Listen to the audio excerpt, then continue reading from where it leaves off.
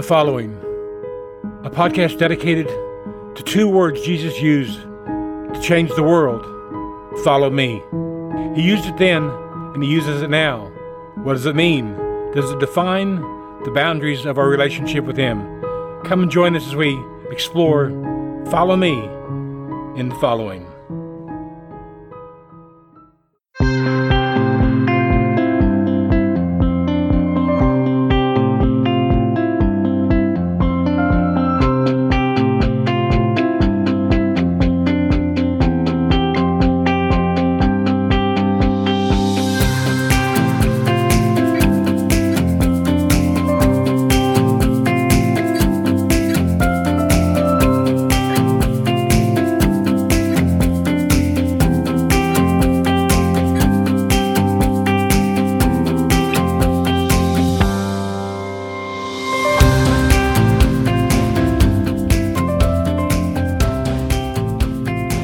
Good day and welcome to the 2019 version of The Following.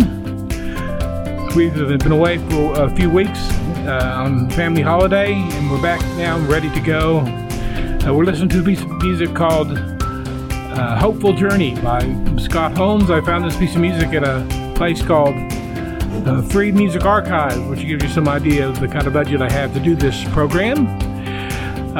Kitty and I have declared 2018 to be our Annus Horribilis, the horrible year. We had Kitty started out the year by cutting her index finger very deeply and had to have a micro nerve surgery done on that, and her mother passed away, and I had a couple of serious falls due to Parkinson's, and Kitty's had another operation, and so we just decided to draw a double line under 2018 and start 2019 in hope for a better year, and I hope that you're doing the same.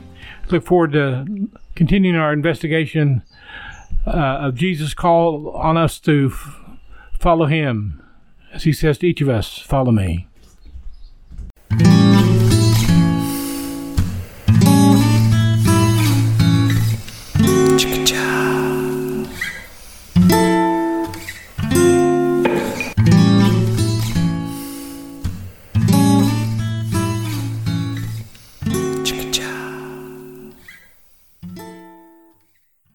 A hopeful journey. I want to do a little thinking about that before we launch into the following again for the year. That instrumental piece written by Scott Holmes that we just heard reminds us that hopeful journey describes the journey of the follower of Jesus Christ. When we first began to follow Jesus, it was in response to the promises he gave. The focal point, the end game, the final destination was eternity with him in heaven. And everything we are as followers of Jesus Christ is leveraged on the hope that we have in Jesus Christ. Now, to be sure, there are many more particular promises that Jesus gave us that we'll take a look at in the weeks to come. When you commit to follow someone, there is some destination in mind. When Jesus called his disciples, and us for that matter, he called us to follow him to the place where we can be with him forever. In John 14, Jesus, talking to his disciples, says, "Do not let your heart be troubled. Believe in God. Believe also in me. For in my Father's house are many dwelling places. If it were not so, I would have told you. For I go to prepare a place for you. And if I go and prepare a place for you, I will come again and receive you to myself. That where I am, there you may be also. And you know the way that I'm going." Now, Jesus, first of all, said, look, he's saying it's going to get pretty freaky here. Don't panic. Don't let your heart be troubled, because I've promised you that in the end game, we'll be together. And if it were not so, I would not have told you. He leveraged his whole person on that promise. And Thomas comes to him and says, Lord, how do we know the way? How can we know the way? And Jesus said to him, I am the way, the truth, and the life. No one comes to the Father but through me. And at the heart of a discussion of following Jesus is the way, because that's what we're following, is the way. Not geographical way, but the spiritual way, the character way of following Jesus. This passage takes place in a time of rising intensity. The situation was difficult and on its way to being dire. Jesus wanted to remind the disciples of the big picture where they were all headed, keeping their eye focused on the promise of eternal life which sustained them in times of trial. Hopeful journey. That's what we're on. Generally, the concept of hope in our world is viewed as a wish. I hope I get a blue bicycle for Christmas, or I hope I win the Powerball lotto, or I hope that person likes me, or I hope I never get cancer or Parkinson's disease. Oh, it's too late for that one. That kind of hope, it's like the feeling that exists between between the beginning of a horse race you've got to bet on and the end. That feeling of exhilaration of what possibly could be. You hope it is, you wish it is, you hope so. But that's not biblical hope. When the Bible speaks of hope, it speaks of the deep sense of assurance that God will do what he promised he would do. In the Old Testament, there's a story about a man named Abraham. He was an old man married to an old woman. When Abraham was 99 years old, the Bible says that God Almighty came to him and said, Abraham, I want to make a covenant with you, and here's the deal. You and your wife Sarah are going to be parents of a great nation. Now, have I mentioned the fact that Abraham and Sarah had no children? In spite, the God said that, behold, my covenant is with you, and you shall be the father of multitude of nations. They didn't have any kids. They were old. Very different days, but they're not that different. In fact, a little while later, the Lord sent 3 heavenly visitors to Abraham and Sarah. And while Sarah was in the tent preparing refreshments for their guests, she overheard one of them say, when I come back in a year, your wife Sarah will have a child. The Bible said Sarah reacted this way. Sarah laughed and said, after I am worn out and my Lord Abraham is old, shall I have pleasure? In other words, you're kidding me. I'm old and worn out and he's old. We're going to start, having pleasure and doing the things necessary to have a child? Will I really have a baby now that I'm old? Now, we're not going to spend a lot of time with all the details of the story, but it goes to show us how the biblical hope works. In the book of Romans, the Apostle Paul uses Abraham as an example of the fact that God will do what he promised he would do, and that is the basis of hope. Speaking of Abraham, Paul says, hoping against hope, he believed that he would become the father of many nations, according to what was said. So numerous shall your descendants be. He did not weaken in faith, and when he considered his own body, which was already as good as dead, for he was 100 years old, or when he considered the barrenness of Sarah's womb, no, he gave glory to God, being fully convinced that God was able to do what he had promised. Hoping against hope, he believed that he would become the father of many nations, according to that what was said. So numerous shall your descendants be. No distrust made him waver concerning the promise of God, but he grew strong in faith and gave glory to God, being fully convinced that God was able to do what he promised.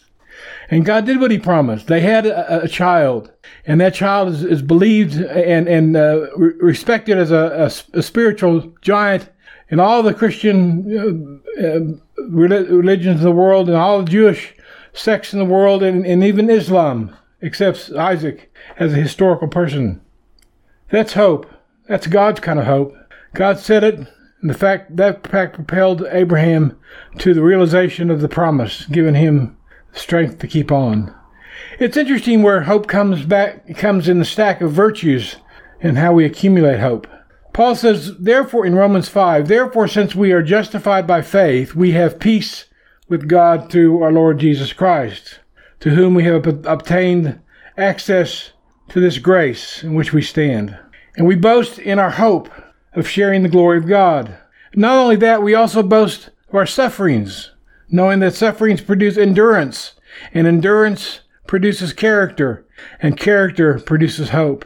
And hope does not disappoint us, because God's love has been poured into our hearts through the Holy Spirit that has been given to us.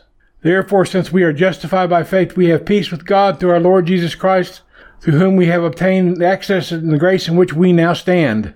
And we boast in our hope of sharing the glory of God. And not only that, but we also boast of our sufferings. knowing that sufferings produce endurance, and endurance produces character, and character produces hope. And hope does not disappoint us. You get it? Sometimes you got to read them twice to get it. I remember as a child, a couple of times every year we would receive a Sears catalog. Sears was a big department store. It'd come in the mail. The Sears catalog was kind of like Amazon in printed form. It was a massive thing, about 3 inches or 7.5 centimeters thick. It was loaded with everything that you can imagine. Every time the Sears catalog showed up, I would spend hours combing the pages and beginning to hope many of the things in that book would someday be mine. That hope was based, well, really on nothing, really. That was hope the way that hope is commonly conceived. That, however, is not the kind of hope that is the nature of our following. I had no basis for the hope. I would acquire the treasure in the catalog. That was just a wishing. The reason following Jesus is a hopeful journey is because the outcome is based on the promises of God. Again, Paul said to one of his spiritual sons, Titus, he said, Paul, this is the start of a letter, this is how he starts with the greeting. Paul, he identifies himself, a servant of God and an apostle of Jesus Christ, to further the faith of God's elect and their knowledge of truth that leads to godliness, in hope of eternal life, which God, now listen, catch this, which God, who does not lie, promised before the beginning of time, and which now, at his appointed season, he has brought back to life through the preaching entrusted to me by the command of God our Savior. The hope we have in Christ is only hope because it is based on something that he said, that God said, and God doesn't lie. What defines our journey is not the circumstances we find ourselves in, but the promise that God gave us through his Son, Jesus Christ. We also boast in our suffering, Paul says, knowing that suffering produces endurance. Endurance produces character. Character produces hope. And hope doesn't disappoint. One more passage and then we'll kind of wind up for today. Peter talking to first century Christians, encouraging them. Many Christians that initially thought Jesus would come right back again from heaven. And so the longer he was away, the more the believers needed encouragement. And Peter wrote this in his first letter. Blessed be the God and Father of our Lord Jesus Christ. By his great mercy, he has given us a new birth into a living hope through the resurrection of Jesus Christ from the dead, and then into an inheritance that is imperishable and undefiled and unfading, kept in heaven for you, who are protected by the power of God through faith for salvation ready to be revealed in the last time. In this you rejoice, even now for a little while you have to suffer various trials, so that the genuineness of your faith, being more precious than gold, that though perishable is tested by fire, may be found to result in praise and glory and honor when Jesus Christ is revealed. Although you have not seen him, you love him. And even though you do not see him now, you believe in him and rejoice with an indescribable, glorious joy, for you are receiving the outcome of your faith, the salvation of your souls. So Peter was saying, you're kind of even more special than those of us that knew Jesus. Because even though you haven't seen him, you still believe in him. And he's the source of your joy and your hope. When I was in the pastoral ministry, I had people come to me who were in all manners of problems. Everything from naughtiness to sickness to relationship problems. And many of them came with a verse that they'd heard and were claiming it to make everything go away. Jeremiah 29:11. Says, for surely I know the plans I have for you, says the Lord, plans for your welfare and not for your harm, to give you a future and hope. And I believe that. But people don't take into account that was spoken to the nation of Israel who had just been taken into captivity by the Babylonians and were going to stay there for 400 years. So God was saying, you're not going to get out. The pressure's not going to be let up. You're going to have to do your time for the rebellion of the people, but I have a plan. And so he asked the nation of Israel, through the generations that were born and died during that time of imprisonment, to hope that God had a better result in mind. And that's the hope we live by. We're on a hopeful journey. And sometimes it looks very chaotic. I look at the events of the news today, and the things I thought were absolutely certain are in disarray.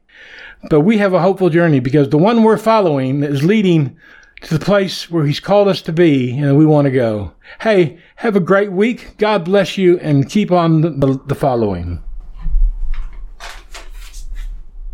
Sunday. on the promises of God, my Saviour. Standing, stand praise. Standing on the promises of God. Standing on the promises of Christ my King. Through eternal ages let his praises ring. Glory in the highest I will shout and sing. Standing on the promises of God. Standing, standing, standing on the promises of God my Saviour. Standing, stand praise. Standing on the promises of God. Standing on the promises that cannot fail. When the howling storms of doubt and fear assail, by the living word of God I shall prevail. Standing on the promises of God. Standing, standing, standing on the promises of God my Saviour. Standing, stand praise. Standing on the promises of God. Standing on the promises I now can see. Perfect cleansing in the blood for me. Standing in the liberty where Christ can see. Standing on the promises of God. Standing, standing, standing on the promises of God my Saviour. Standing, stand praise. Standing on the promises of God. Standing on the promises of Christ the Lord. Bound to him eternally by love's strong cord. Overcoming daily with the Spirit's sword. Standing on the promises of God. Standing, standing, standing on the promises of God my Saviour. Standing, stand praise. Standing on the promises of God. Standing on the promises I cannot fall. Listening every moment to the Spirit's call. Resting in my Saviour as my all in all. Standing on the promises of God. Standing, standing, standing on the promises of God my Saviour. Standing, standing, standing on the promises of God.